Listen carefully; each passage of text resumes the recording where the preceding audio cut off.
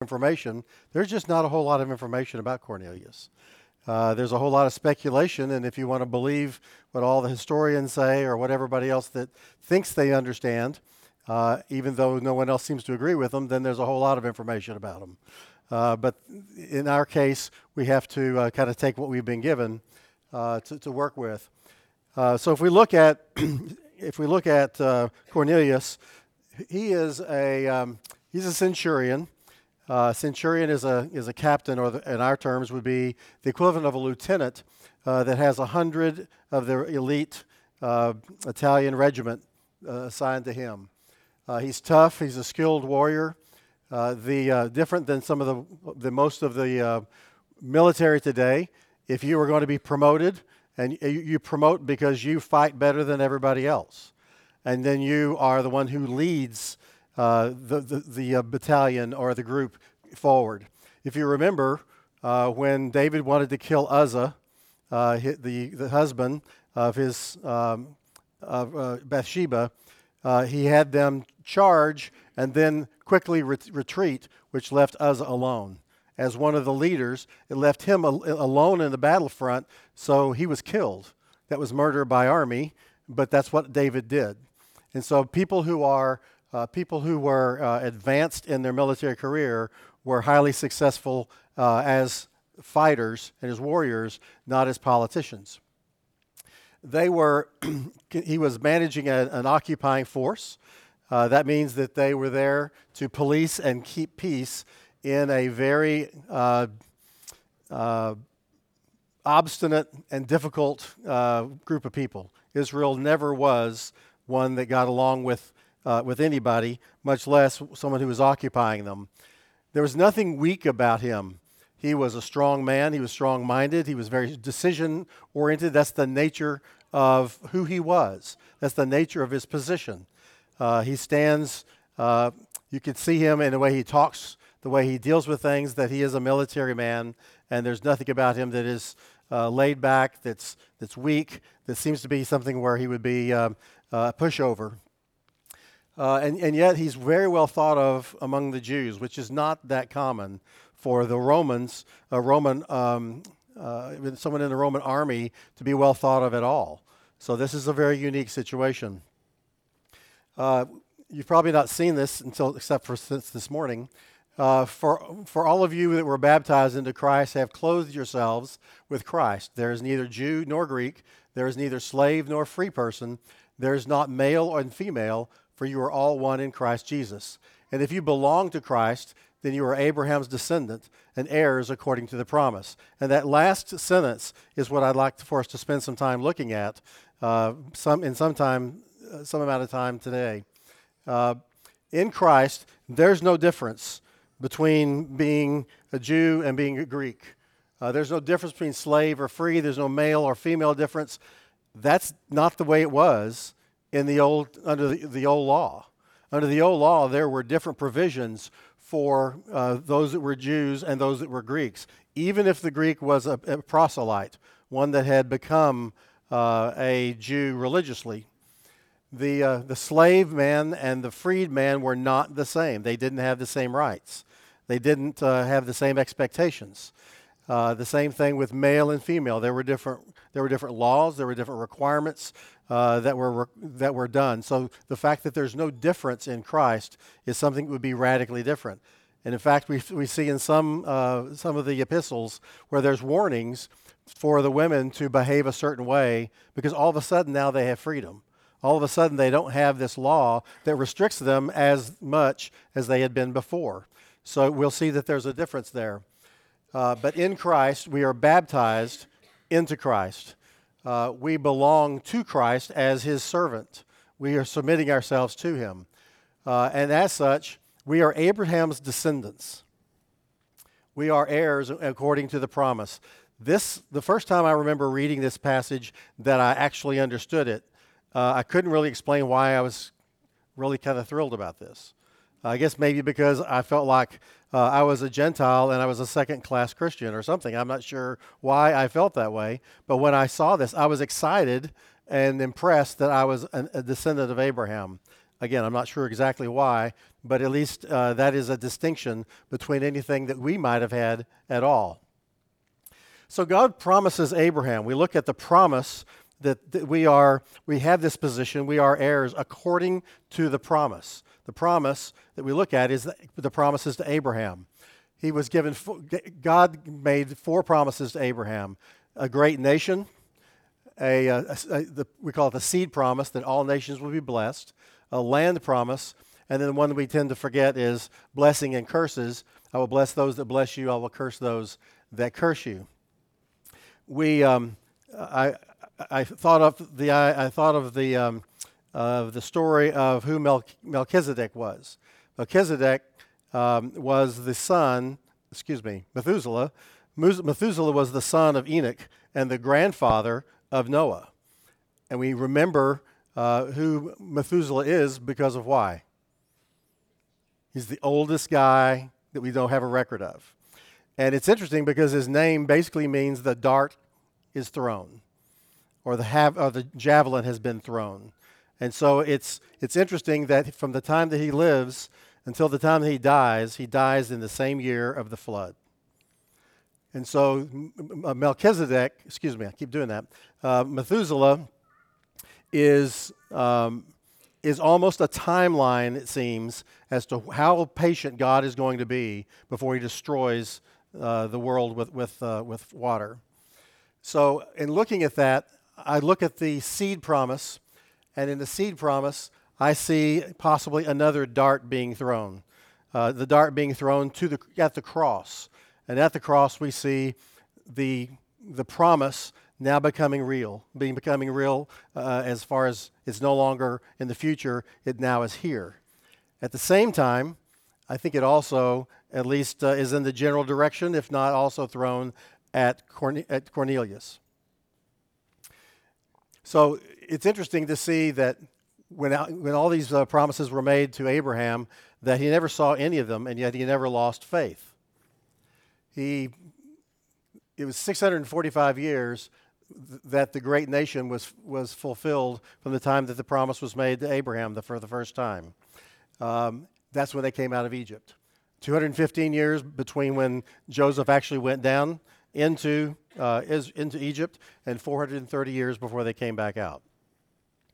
The seed promise, all nations will be blessed, and in the number of cases when we see all nations, we also will see a different translation that will render that Gentiles, because it's people other than and including, but other than the Jews.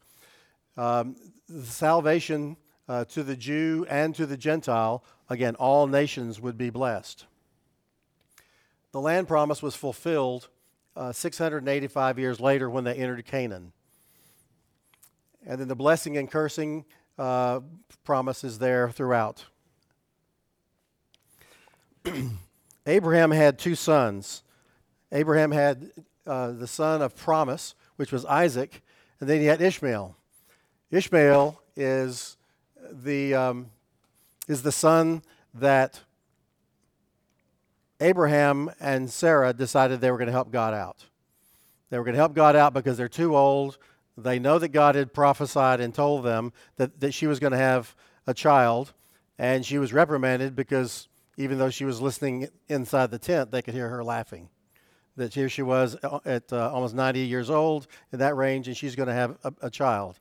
But she was reprimanded for that, and they decided, well, this is something we'll have to do. I'll take my servant, my slave, and we'll have a child through Hagar, and that will be the son of promise.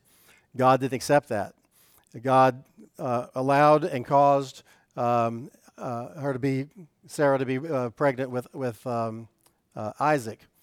So Isaac was the son that was the heir that was promised. He was also restated that the promise of the nation, the promise of the land, the promise of the seed, and even though Ishmael was thrown out of the camp, and if you read the story, Hagar believes that she put Ishmael off under a bush and went off a ways because she couldn't stand to see him die, because they're in the desert and they didn't have any provisions that would last any period of time. So they were shunned, and because of that, and because of her of God's grace, he said that he would make a nation of Ishmael, that he would multiply him greatly, that he would have sons would be 12 princes, and he would make him fruitful. That's not the same promises. It's not a duplication of the promises that he had for Isaac. He was not going to be the one that was the seed by which all would be blessed. Now I'm going to talk about Melchizedek. I know you're waiting for it. It was subliminal. God had, we see occasions. The Bible, especially the Old Testament, is not a history book. It is not a broad collection of history based upon the area and all the different nations that were within it. It, in effect, tells the story and the lineage that starts from the very beginning all the way through the Israelites till we find Jesus. That's the thread that we follow. And so there's a very limited amount of information that we see of what happens elsewhere. But we do find a few occasions where God is talking to and people know about God, and they are not Jews. We find a few instances of that. So just the fact that someone was not a Jew doesn't necessarily mean that that God does not know who they are or they do not know who God is. Melchizedek is the king of Salem, priest of God, and there was one other notable thing that happened. Abraham paid tithes to him. And so one of the arguments that you have in looking at Abraham, at Christ being more superior than Abraham, is that Abraham that no one would pay tithes to someone that was inferior to them. So the argument is that Abraham, by giving tithes to Melchizedek, said that he was subordinate to or lesser than Melchizedek. He was not a Jew.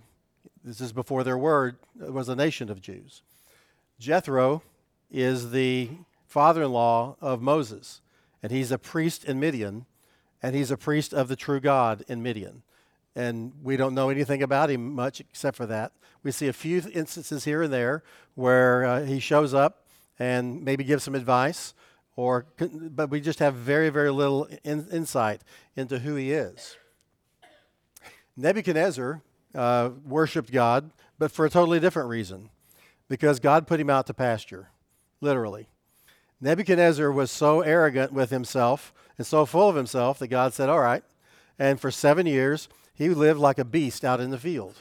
And he lived like a cow or whatever else it might be on the field, eating grass. And he literally was put out to feed. And so put out to pasture. And after 7 years, God gave him his mind back. And he all of a sudden thought it was a really good idea to not challenge God. He really thought that he'd learned his lesson, and he was very humble. And he also thought that God was someone that he really should be worshiping because he was put in his place. We see in the book of Jonah that Jonah runs away not because he was afraid, not because he got lost, not because of those reasons. Jonah runs away instead of going to preach in Nineveh. He tells us at the end of this is that I didn't want to go because I knew you would forgive them. Now, Nineveh was in Assyria. Assyria, those of you that are Lord of the Rings fans, they're the orcs. They were completely barbaric. They were uncivilized.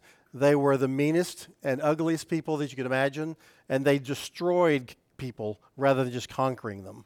And so for a Jew to be told to go to Nineveh and preach repentance, you'd think that maybe that would be a good thing because you'd hope they wouldn't. But he said, I know you, God, and I know you're going to accept their repentance, which they did. I don't understand this. I don't understand why a single man walking through saying repent or die would compel an Assyrian city to repent. We don't have any information about that.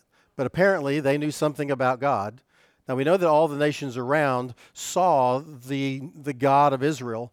They saw either firsthand as they lost battles, when they shouldn't have lost battles in their minds. We saw they see so many different evidences of of how God has exerted himself with the Israelites, that all of them were aware of that God, but they didn't necessarily, to our knowledge, none of them really chose to give any credence to him at all. Interestingly enough, Rahab was not a Jew, and yet we find her in the lineage of Christ. If you remember, she's the one that hid the spies when they were going to spy out Jericho. And she was told to put a red, I think, a ribbon or a cloth out the window. And when all the walls caved in, everything except where she was caved in.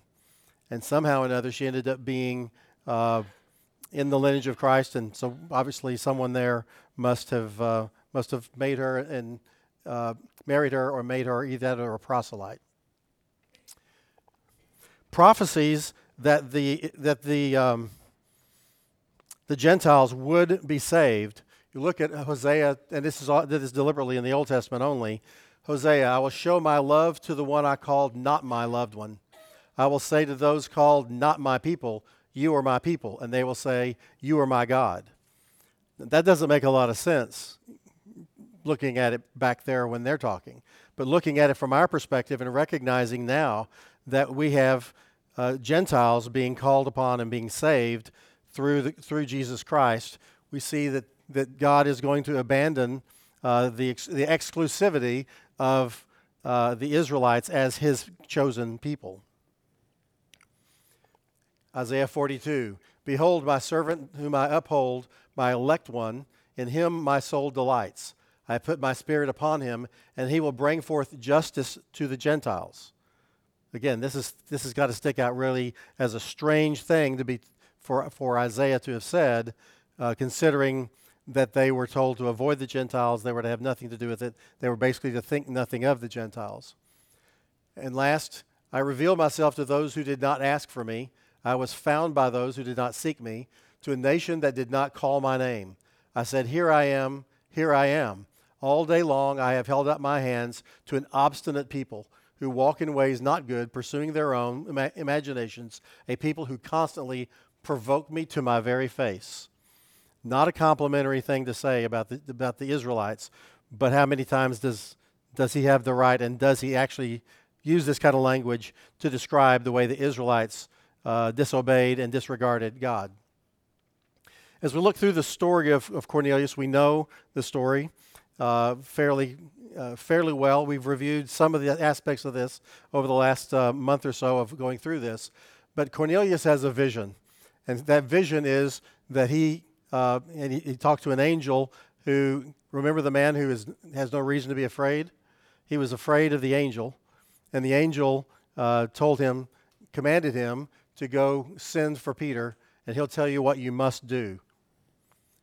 Peter has a vision, and Peter's vision is one that he finds highly conflicting, because it tells him to eat things that he's never, ever supposed to eat. As a good Jew, he would never consider it. Put yourself in the same situation where if all of a sudden we have a vision, or someone here has a vision, and we're told that we're supposed to use prostitution in our worship. That's what the hedonists did. That's what the idolaters did. How comfortable would we be? How realistic would we think that is if we were told to use prostitutes as part of our worship? It was a sin. It would have been against everything we would have thought about. And eating of these unclean meats would have been also a sin that would separate them from God. So Peter objects until he's told that he will not challenge this, and he'll do what he's told. The Spirit instructs Peter then that people are coming to see him, and he's supposed to go with them. And these are the men that were sent by Cornelius. Peter arrives at Cornelius' house, and not only is it Cornelius, but he has not only his family, but he has friends and others, including slaves and other people. He has a full house waiting to see Peter and listen to what he has to say. This man that is a warrior is on his knees, bowing before Peter out of humility to ask whatever it would be. And of course, Peter corrects him and tells him, "Get up. I'm just a man like you are." But here's a man that has no reason to apologize for anything, and yet he understands as someone who is in authority and someone who reports to authority, that he understands God. He prays to God. He respects God. And an emissary that comes to him from God deserves all of his respect. And so he conducts himself in a way that you wouldn't expect a centurion to do so. He explains why Peter was called, recounts the appearance of the angel, and then they and their household were ready to hear all things commanded to you by God. So they didn't say, we want to hear what you have to say. They expected to be commanded, and they expected that they were going to obey it. The sermon to Cornelius and his house, he explains, and obviously I think we just have a very short synopsis of that sermon, but he basically says that God shows no partiality. We talked about that there's no difference between Jew and Gentiles or Greeks. There's no difference between male and female. He has no partiality, and this is a very important thing because this is the first time. Peter's not even supposed to be in this house. It's against the law, the Jewish law, for him to enter into and consort with Gentiles. And yet he's doing it anyway. And like many times in prophecy, the prophet doesn't necessarily understand what he's been told.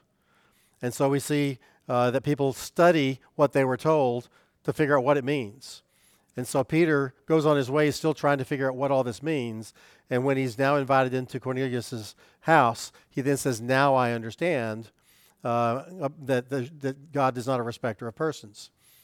So he describes and tells the story of Jesus and demands of him, proclaims to him that it is ordained by God, and that only through him would remissions of sins be possible for those who believe. While he was speaking, Peter had brought along some Jewish witnesses, those people that were circumcised. He wanted to make sure that he had some other people there to watch and to see what was going on. And they all were astonished when all of a sudden the Holy Spirit falls on all of those Gentiles. And those Gentiles then are speaking in tongues and they're performing miracles. And they're doing that not because it was something that was for entertainment. This is something that God did. If you remember when Elisha left and Elijah, so backwards, when Elijah left and Elisha went back across the river, he performed miracles. Why? Because he needed to be certified in the eyes of the people that he was now the prophet of Israel, and that God was. This was a certification. These signs signified. It was like a signet ring. These signs had the purpose of demonstrating the credentials, of saying this person is speaking on behalf of God. So the fact that these Gentiles all of a sudden had the gift of the Holy Spirit shocked everyone. I mean, it was not something that was planned. Peter and no one else expected it, but he empowered them to speak with tongues, which, again, this is speaking in languages they don't know, not kind of a mumbo-jumbo thing. And this was done to signify, this sign was to signify that this is God's will. So Peter commands them to be baptized. They see what they need to do, and he commands them. But before he does that, he turns around and looks at everybody else, including the Jews, and saying, with all the things you've just seen, is there any reason, does somebody here want to forbid them from being baptized? And nobody had anything to say. So let's figure out about what we're talking about with Cornelius as a spiritual man. He and his entire household were described as being devout and God-fearing. God-fearing is a term that many times is the same thing as being a proselyte. But there's a big argument between people who, I don't know, who are all arguing about it for very minor reasons to say he either was a proselyte or he was not. But God-fearing is one of those things that describes. There were more than one type of proselyte. There were those that were called gate proselytes, which meant they behaved themselves a certain way in the Jewish culture, and they could be merchants, they could be whatever, but they really didn't throw themselves into the Jewish at all, into the faith. They just were moral, they were ethical, based upon the laws of the land, but not for religious reasons. There also, among others, were some that were called righteous righteous proselytes. And they were ones who in effect would become a Jew in all aspects. In circumcision and following all the laws, all the traditions, they would do everything that a Jew would do, and then they were considered to be a different caliber or a different station within the society. He prayed to God regularly, and again, one of the arguments about him being a proselyte is that the comment that he was praying at 3 o'clock was a prescribed time that Jews would pray. And so they said this is one of the reasons, one of the arguments why they also think he was a proselyte. He gave generously to those who were in need, and he treated everyone fairly and just. He was also a man that was not a respecter of persons. He was not someone that, based on his position, he looked down on people or that he flouted his power, his authority, and treated others as underlings or as useless. He was fair. He was visited by an angel. He was afraid, but he listened to the angel and he did whatever the angel commanded him. His prayers are described as pleasing God, and they come up to him as a memorial offering. If you remember back in some of the Judges, when God is writing about the rebellious people who were going through the motions of worship, and yet they were just going through the motions. And God described the incense as something that stinks in his nostrils. It smells the same, but the fact that the heart of the people were not behind it, it made this was repugnant to God. He was humble, as we talked about. He was obedient when as someone who understands how to deal with someone who's superior, and then he was certified by the Holy Spirit. So we come back to this passage, and we see here that we are all one in Christ Jesus. If you belong to Christ, you're Abraham's descendants, heirs according to the promise. So we have Cornelius who knows what he should do, and he's doing those things. They're all good things, but he doesn't know what he doesn't know. He doesn't know what he lacks. He lacks the fact that he must believe and submit to Christ. No one had preached to him Christ, apparently. He still needed to be saved. He needed to obey, and goodness, doing good things, being ethical, being moral, was not sufficient to be saved for him and his house. It's interesting to hear to have to put together so much about something that we see so very little. The Acts 10 is really the only place where we see Cornelius. There's speculation that there may be, as other centurions are identified, that they begin to think that that's Cornelius. There's nothing that would suggest that at all. Looking back on the admonition that we have, if there are those whose lives are such that they are being religious and yet they're not being faithful, if we find ourselves in a spot where we are going through the motions because we've always done it this way, we've always, for the last 3 or 4 generations, we've been members of the church, and yet we find ourselves hollow, and we find ourselves going through motions without any spiritual commitment. We find ourselves in the same situation as Cornelius, of someone who is not offering worship, but simply going through the motion of doing good things without considering God. If there's anything that we can do for you as we sing this song, please come forward and we'll be happy to help.